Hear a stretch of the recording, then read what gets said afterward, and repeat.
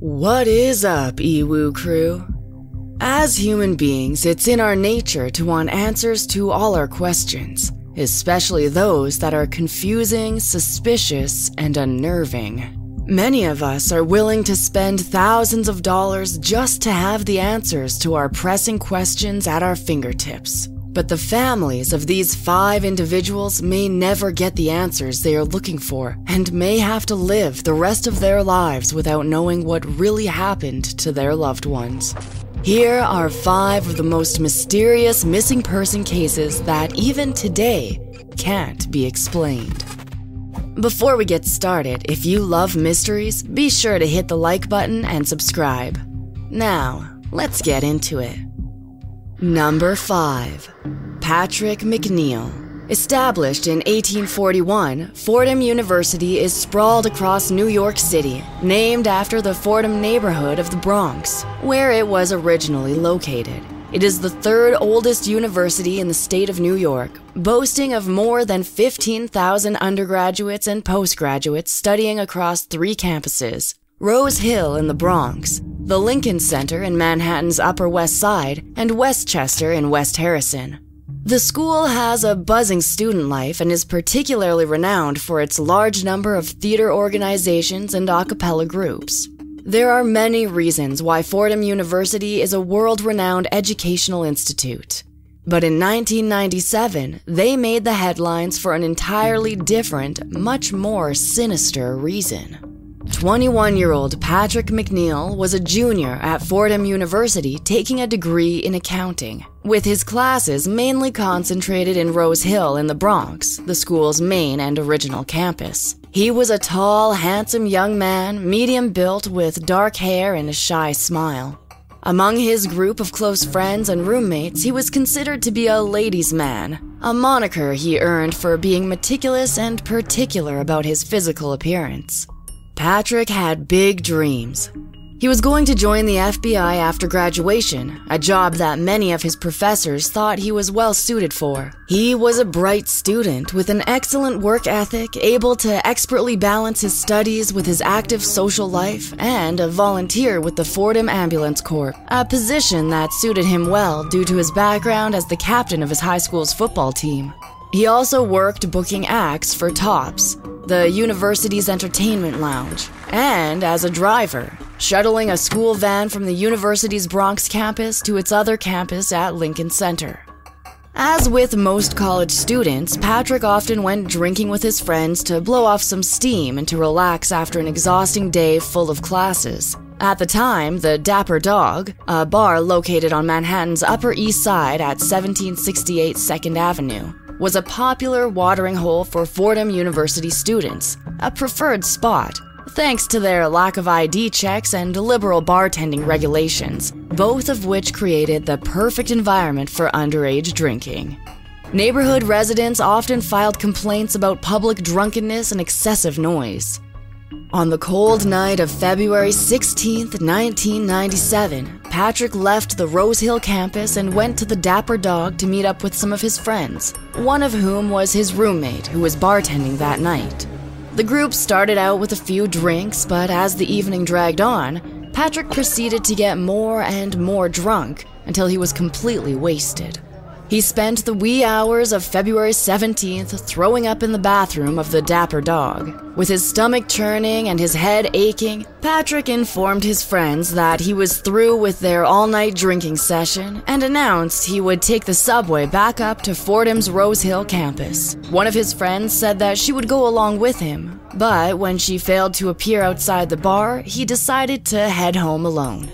Patrick was seen by onlookers as he stumbled up 2nd Avenue and turned on East 90th Street, all the time while being followed by a suspicious van.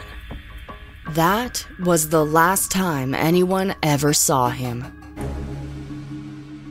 Almost 10 days later, on February 26th, more than 600 volunteers gathered at the Port Chester Middle School auditorium to prepare themselves to search for Patrick, who had officially been declared missing when he failed to materialize for any of his classes. Detectives from the Westchester and New York City police departments scoured hospitals, soup kitchens, and even Rikers Island, working under the theory that Patrick had somehow lost his memory and may have turned up somewhere seeking aid, but unaware of his real identity.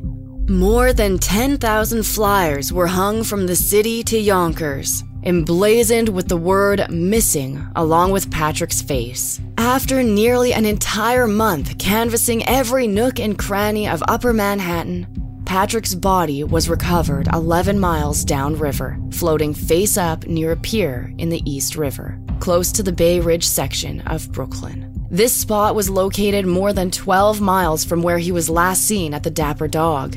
It's important to take note of the fact that Patrick was found face up, a position which is highly unusual for a person who has drowned.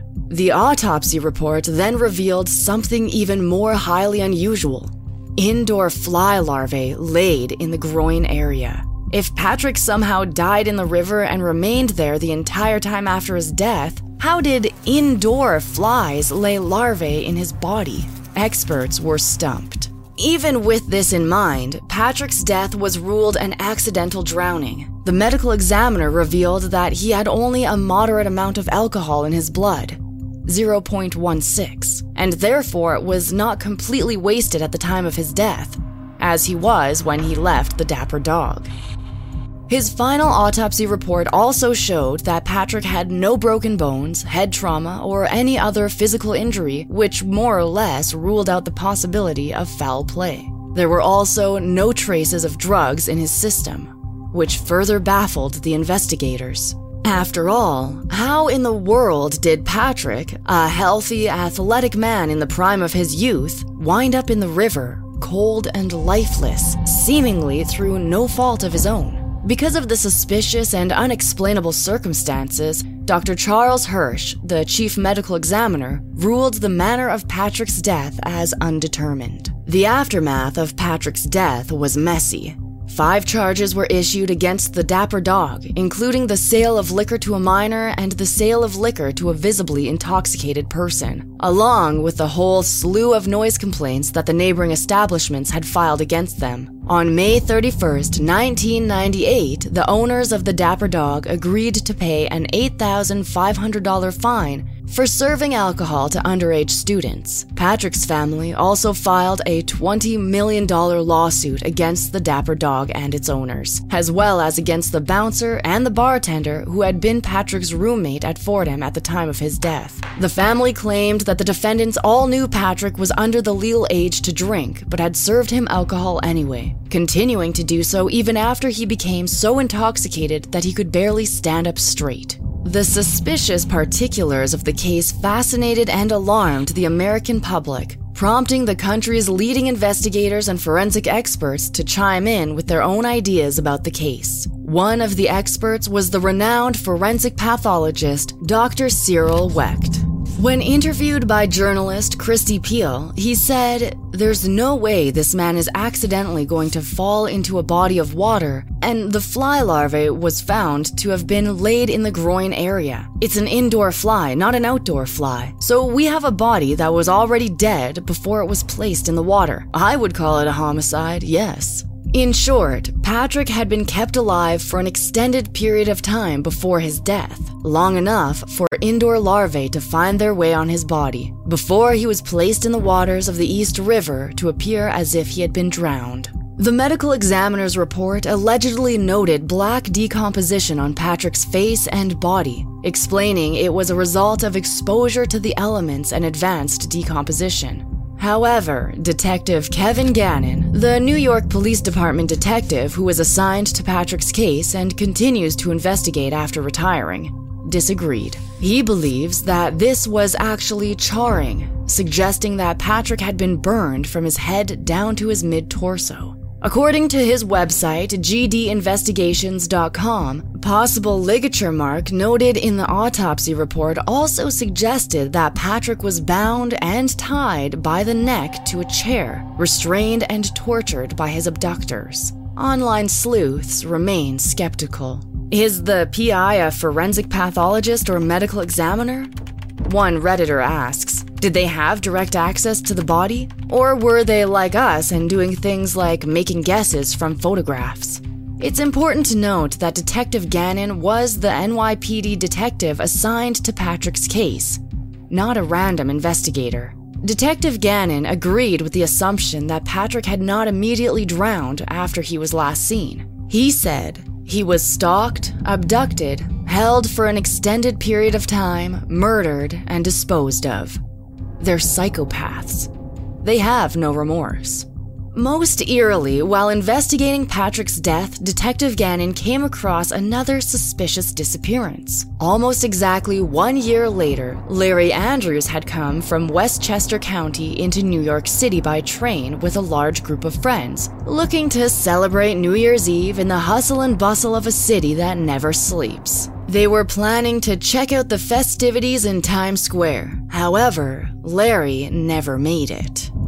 The group had gone bar hopping practically the minute they arrived in New York, starting at a bar called Houlihan's, which was located close to Grand Central Station.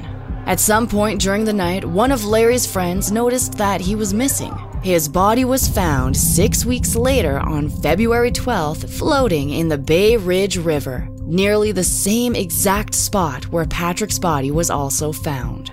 His father was distraught, claiming that his son had disappeared off the face of the earth. When Larry's body was found, he alleged that there would be no reason for him to walk all the way to the water on the west side. Because of these questionable circumstances, the Andrews family hired a private investigator named Gil Alba, but his investigations proved to be fruitless. He found nothing. No leads to follow, no suspicious background, and no one with a vendetta against Larry. It seemed like his father's claims were true. He had simply disappeared off the face of Earth. Patrick McNeil and Larry Andrews are just two of the many other hundreds of young, college-aged men who died in the suspicious drowning man phenomenon. Most of them had vanished, turning up months later, floating on rivers with their cash and valuables still intact. Their bodies displayed no visible or obvious signs of foul play, and their deaths were reported either accidental or undetermined. But the circumstances surrounding their deaths were certainly questionable.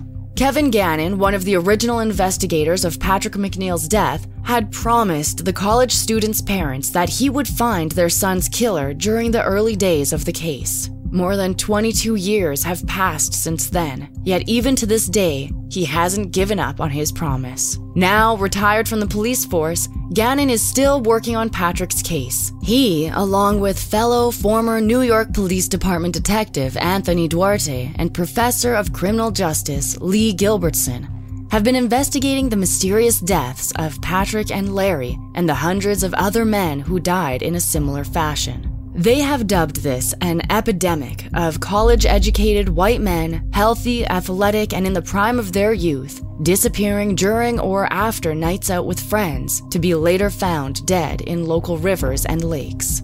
This so-called epidemic has spread beyond New York's state lines across 25 cities in the Northeast and Midwest. For instance, in 2009, 24-year-old Navy veteran William Hurley was found floating in the Charles River in Massachusetts. Like Patrick, his death was ruled an undetermined drowning. Since 2008, Gannon and his group have argued that this epidemic, this disturbing phenomenon, is the work of a gang-related organization of domestic terrorists, which they've dubbed the Smiley Face Killers, due to the happy face graffiti found at some of the alleged crime scenes. The group also claims that the crimes are motivated by jealousy, pointing out that the targets were young men who, from the outside, could be perceived as privileged and the best of the best. They further hypothesize that the victims didn't drown, but were actually targeted and kidnapped before finally being murdered by criminals who remain unknown, at large, and at liberty to kill. As compelling as the idea sounds, no hard evidence has ever been uncovered to prove that the Smiley Face Killers do exist. Until that happens, this sinister and murderous gang remains to be just that, a theory. Number 4. Mark Cranack and Stephen Wright. 23-year-old Mark Kranak of Uniontown, Pennsylvania, and 20-year-old Stephen Wright of Guerneville, California, were male strippers and models working at a strip club for gay men called Remington's in Toronto, Canada. Although neither of them was gay, both Mark and Steve were largely considered to be the best of the club's strippers, with owner Bill Hidvegi even calling them the fabulous people and exemplary dancers. Mark's stage name was Nick, while Steve was known to the Remington's patrons as Trevor. They were part of a group of 6 Americans who were dubbed as the Backstreet Boys of the gay entertainment world when they made the news in June 2005 after their applications for a Canadian work visa to perform as exotic dancers were denied. Eventually, they were all issued temporary licenses and entered Canada to work. On August 21, 2005, Mark and Steve traveled from Toronto with their friend and employer, Steven Serrard, the CEO of French Connection Francais, for a much-needed weekend break from work. With his modeling agency, Steven had brought the 2 young men from their small hometowns to perform in some of Canada's most popular clubs. He had suggested a trip to Montreal as a special treat to celebrate a successful summer, one that was bound to be the start of their long and successful careers. The 3 men, accompanied by another American stripper named Derek Manzi, had spent the day exploring Montreal's tourist sites, including the Basilica and the Old Town. They even hired a horse and carriage ride and played several rounds of blackjack at a local casino. Just before 10 p.m., the 3 dancers headed to Vatican, a nightclub located on Crescent Street in Montreal, where they all went their separate ways. As the club was closing, Derek, who was busy talking up one of the waitstaff, told Mark and Steve that he would catch up with them later. At around 3 a.m., Derek, while eating a quick snack at a Burger King, received a call from his friends, who said they were headed to another after-hours rave club, a place called Red Light, which was located 30 minutes away in the city of Laval. Derek initially told Mark and Steve that he would meet them there, but later changed his mind and headed back to the hotel instead, arriving there at 3:35 a.m. The next morning, Derek and Steven awoke to find that Mark and Steve had still not made it back to the hotel. They each tried their phones repeatedly, but to no avail. As the day went by with no sign of the pair, they grew worried that something may have happened to them. Finally, Steven decided to file missing person reports with the Montreal and Laval police. However, this was initially rejected since only 12 hours had passed. By the evening, Steven was a nervous wreck. He went down to the Montreal police station and insisted on filing a police report, annoyed at the apathetic attitude that the officers exhibited. Later, he would claim that the negligent reactions of the authorities worsened upon learning that Mark and Steve were male strippers. Approximately 10 days later, the fractured and badly decomposed bodies of Mark and Steve were found in a rock quarry, located more than 300 feet from the Red Light Club. Their deaths were initially ruled by the Canadian authorities as suspicious, due to the fact that no trace of violence showed up on their autopsies, despite the severity of their injuries. Neither Mark nor Steve seemed to be missing any clothing, valuables, or money, which ruled out the possibility of a robbery. More than that, though, their toxicology tests came back inconclusive, which meant that there was no clear evidence as to whether they had taken any drugs or illicit substances that might have led to their death. Ultimately, it was determined that the pair had been victims of a 50-foot fall into the quarry. This ruling was put into question when the investigators gathered surveillance footage taken from the security cameras outside the Red Light Club. Surveillance uncovered that Mark and Steve had dashed into an alley leading to the quarry as a taxi chased them. The footage showed the taxi following the pair towards the fenced pit before both the cab and the men left the frame. The taxi was then seen on camera 2 to 3 minutes later, heading away from town toward Montreal. The men were never seen again. The police assumed that the two had stiffed the cab driver, seeing as the usual fare for a trip from Montreal to Laval would have been around $40. When the pair's wallets were checked, authorities realized they did not have enough money to cover both the cab fare and the club's entry fee. Perhaps they had attempted to escape from him by jumping over a fence and heading into the quarry. However, the cab driver shown in the surveillance footage never came forward, despite pleas from the authorities. Neither the race nor gender of the cabbie is known, and his secrecy led the authorities to believe that he either had a criminal record or was an illegal immigrant. Either way, the question of why the cabbie chased them was never answered. The spokesman for the Laval police force, Guy Lajeunesse, later told the media that it seemed Mark and Steve had died for a measly $40. It's unpleasant, but sometimes you do crazy things, he reportedly told the Tribune Review. Another newspaper, the Montreal Gazette, also pointed out that the quarry's warning signs were only written in French, postulating that Mark and Steve were unaware of the dangers that it posed. Naturally, this theory was doubted and criticized by Mark's family. His mother, Janice, questioned why the cabbie driver, who was purportedly either a criminal or an immigrant, would draw attention to himself by chasing down the pair. Moreover, she claimed that the pair had enough money to pay the $40 fare, pointing out the fact that they had left a $200 tip for a waitress back at the Vatican. Seeing the surveillance footage further confirmed her doubts. Mark had been on the track team, and his mother claimed that the way he behaved in the video made it seem like he was running for his life. Janice believed that there had been a third individual inside the cab with Mark and Steve, and this unknown person had ultimately caused their deaths. More than that, though, she claimed that the adult entertainment industry was behind their deaths, believing that Stephen and Derek hadn't told Canadian authorities everything and were hiding something. She also criticized the investigations conducted into their son's death, saying that the coroner's report was based on an inadequate examination of the facts, as well as the crime scene. I don't mean to trash the police department up there, and I don't know if it's time or money or what it was, but I don't feel like they did a thorough investigation, and I was counting on them to do that, she told the media in a 2007 interview. Number 3. Kaylin Lauder. Born on January 21st, 1984, Kaylin Lauder had an eventful yet turbulent life. In 2006, she graduated with a degree in social work from Utah State University. While Kaylin never showed any signs of mental illness, her father claimed that her long stints of unemployment led her to suffer from bouts of depression, and Kaylin had just lost her job.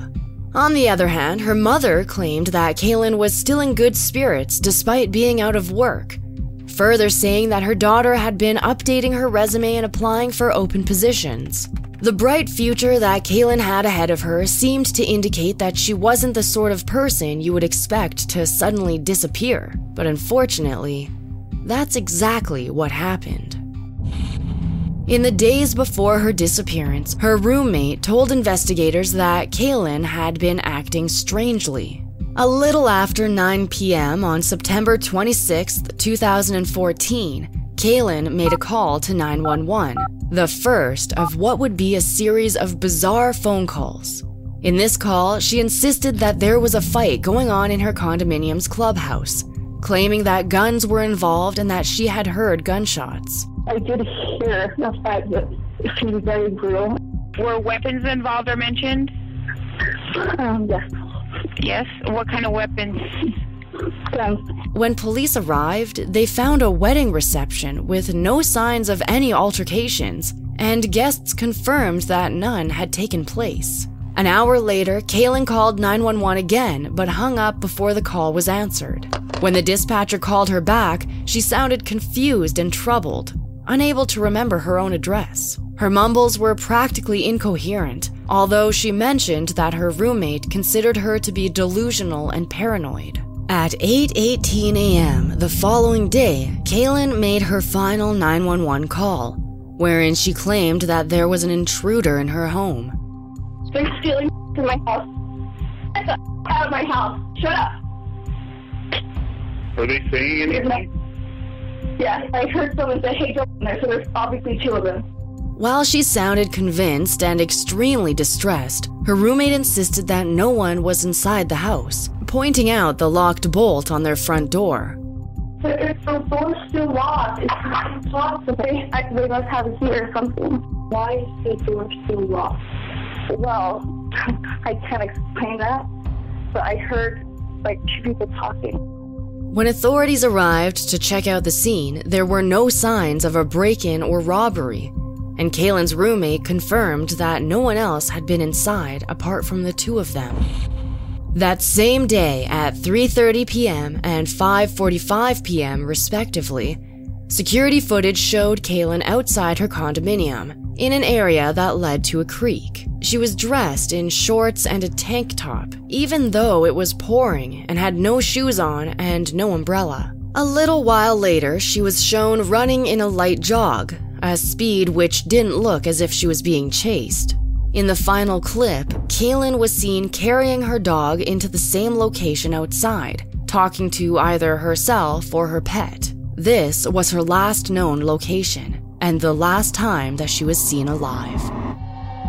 Later that day, she was reported missing to the police. Her body was only found 9 weeks later, on December 1st, in the Jordan River in West Valley City, a spot that was about 5 or 6 miles away from her residence. The body was discovered yesterday in the Jordan River, and today authorities were able to confirm that it was Louder.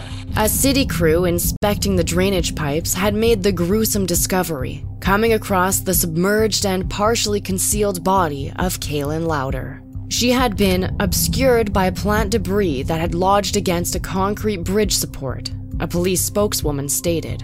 The footage and photos you're looking at now show the actual location where Kaylin was found, under the bridge in the waters of the river. Family crowded around the scene near the water, appearing baffled at how Kaylin had possibly ended up there. The autopsy into the case of Kaylin's death came back inconclusive, and the cause of her death was undetermined due to exposure to the water, with nothing to indicate a clear explanation of how she died. Besides Kaylin's distraught nature the day before her disappearance and the strange phone calls, she was a healthy 30-year-old woman who ended up submerged in a river with no signs of what killed her. These suspicious circumstances surrounding her death led the Louder family to suspect possible foul play. Later, her family would say, "Without influential people and deep pockets, our family fears we are left to accept what the authorities have speculated. But we know this was not an accident." While the case of Kaylin Louder's disappearance and eventual death has been officially closed by the police, theories are still rampant. Some point out the inconclusive autopsy reports, along with the questionable particulars of the case. Others also say that while the creek outside her apartment connected to the Jordan River, the waters were usually shallow, and the current was certainly not strong enough to drown an otherwise healthy woman. There are also those who claim that the bizarre 911 calls that Kaylin placed indicate that something more sinister was abound. While some internet sleuths suspect Kaylin was experiencing a mental health-related episode, her cousin claims she had been having normal conversations just hours before she disappeared, including a Facebook chat with a high school friend. And despite her roommate noticing her delusional behavior prior to her disappearance, Kaylin had never been diagnosed with any mental illness. Online theorists seem to agree that while a psychotic break is possible, perhaps due to the sudden loss of her job, it seems highly unlikely.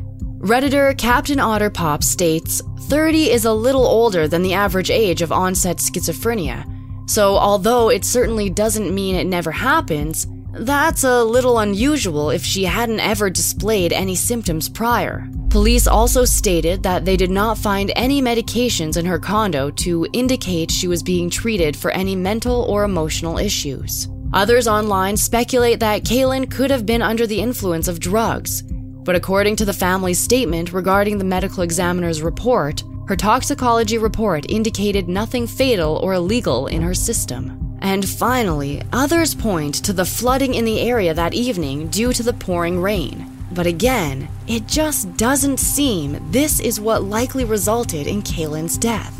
But since the authorities have refused to investigate further and it seems no other information was ever made public by her roommate, we may have to accept that Kaylin Lowder accidentally drowned on the afternoon of September 27th, 2014.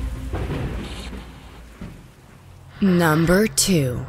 Brian Wellsine. For many, the first day of the new millennium was unforgettable.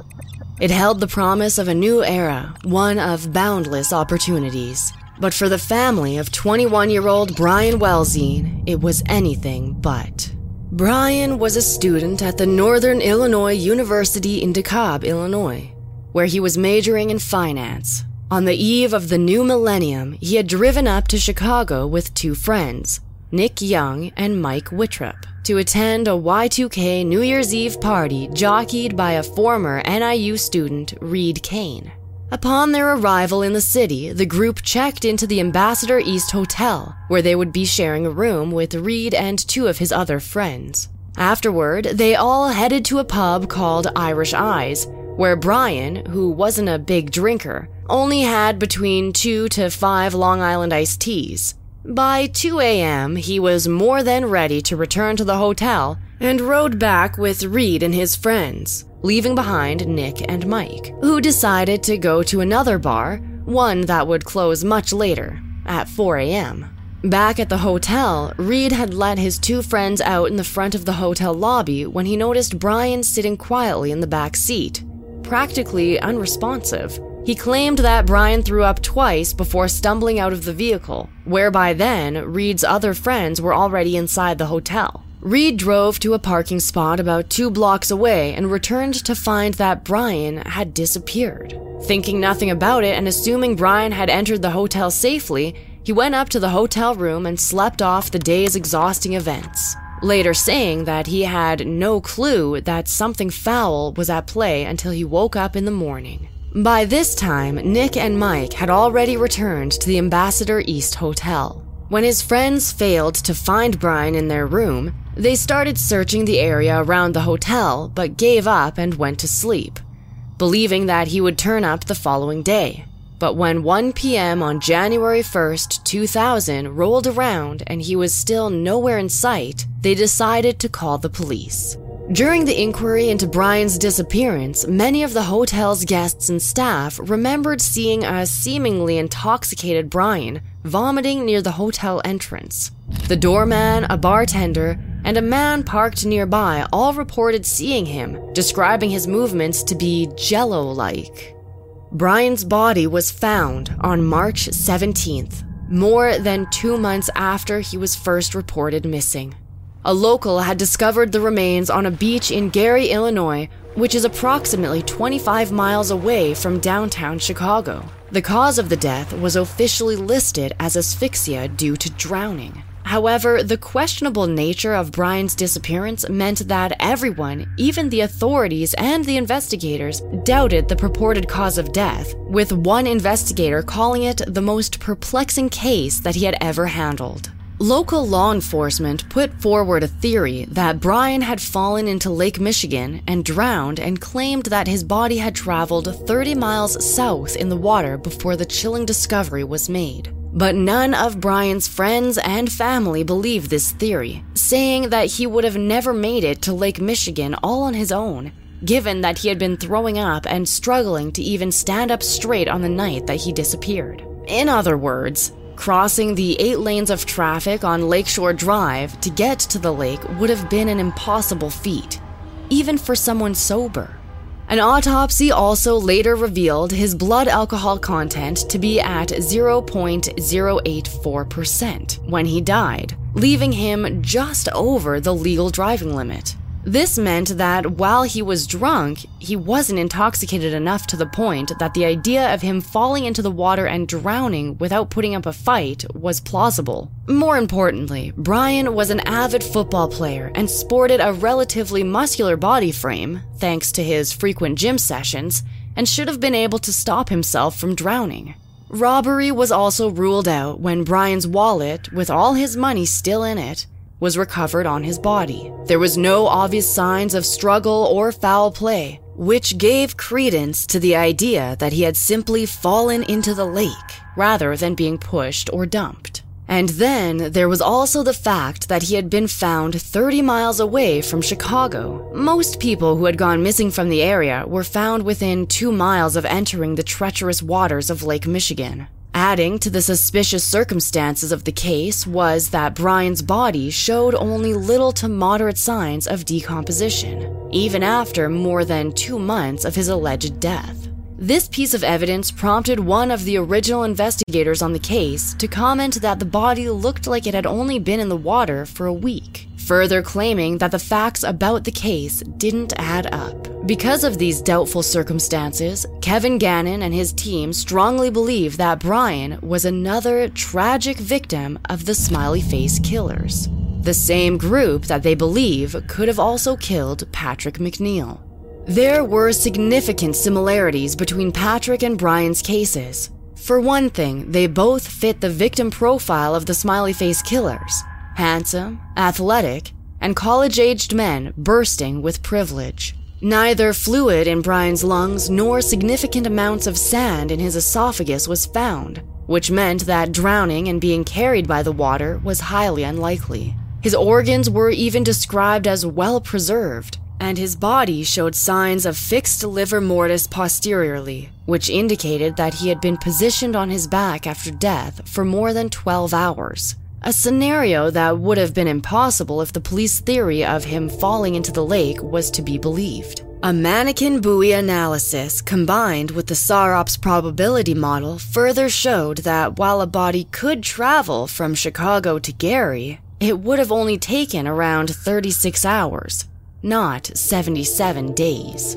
Brian's situation was also eerily similar to that of Patrick's, as well as the other possible victims of the Smiley Face Killers. Like many of them, he had also been out partying and became separated from the rest of his companions as the evening progressed. Pathologist Cyril Reck also examined the facts of the case, along with the autopsy photos, concluding that Brian's behavior that night had to be the result of ingesting something other than alcohol. After all, he did only consume a few glasses of Long Island iced tea, a cocktail that usually contains only a small amount of tequila and vodka. There were a lot of questionable and suspicious facts about Brian's case, along with glaring inconsistencies between the theory that had been posited and the evidence uncovered. Because the facts of his case simply don't add up, many believe that Brian Welzin was yet another victim of the elusive Smiley Face Killers. Frank Paul Palusic, a UIC professor and clinical toxicologist, stated, "There's just no way that amount of alcohol caused what happened to him." He proposed a theory that Brian could have been slipped a drug called GBH, a substance that his body was never tested for.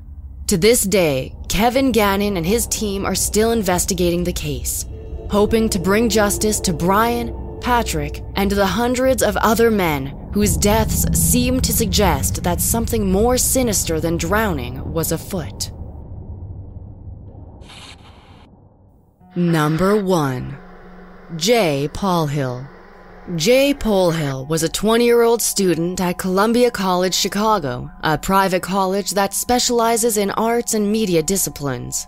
He majored in photography and was often described to be a happy-go-lucky guy with a bright smile on his face and always willing to lend a helping hand to his friends. On February 28, 2010, Jay left his downtown residence hall, which was located at the University Center at 525 South State Street in the South Loop area. Nobody knows where exactly he went that night, but the following morning, his mother received a text from him that stated, "Sorry, busy night. Way behind. Be in touch later. Love you."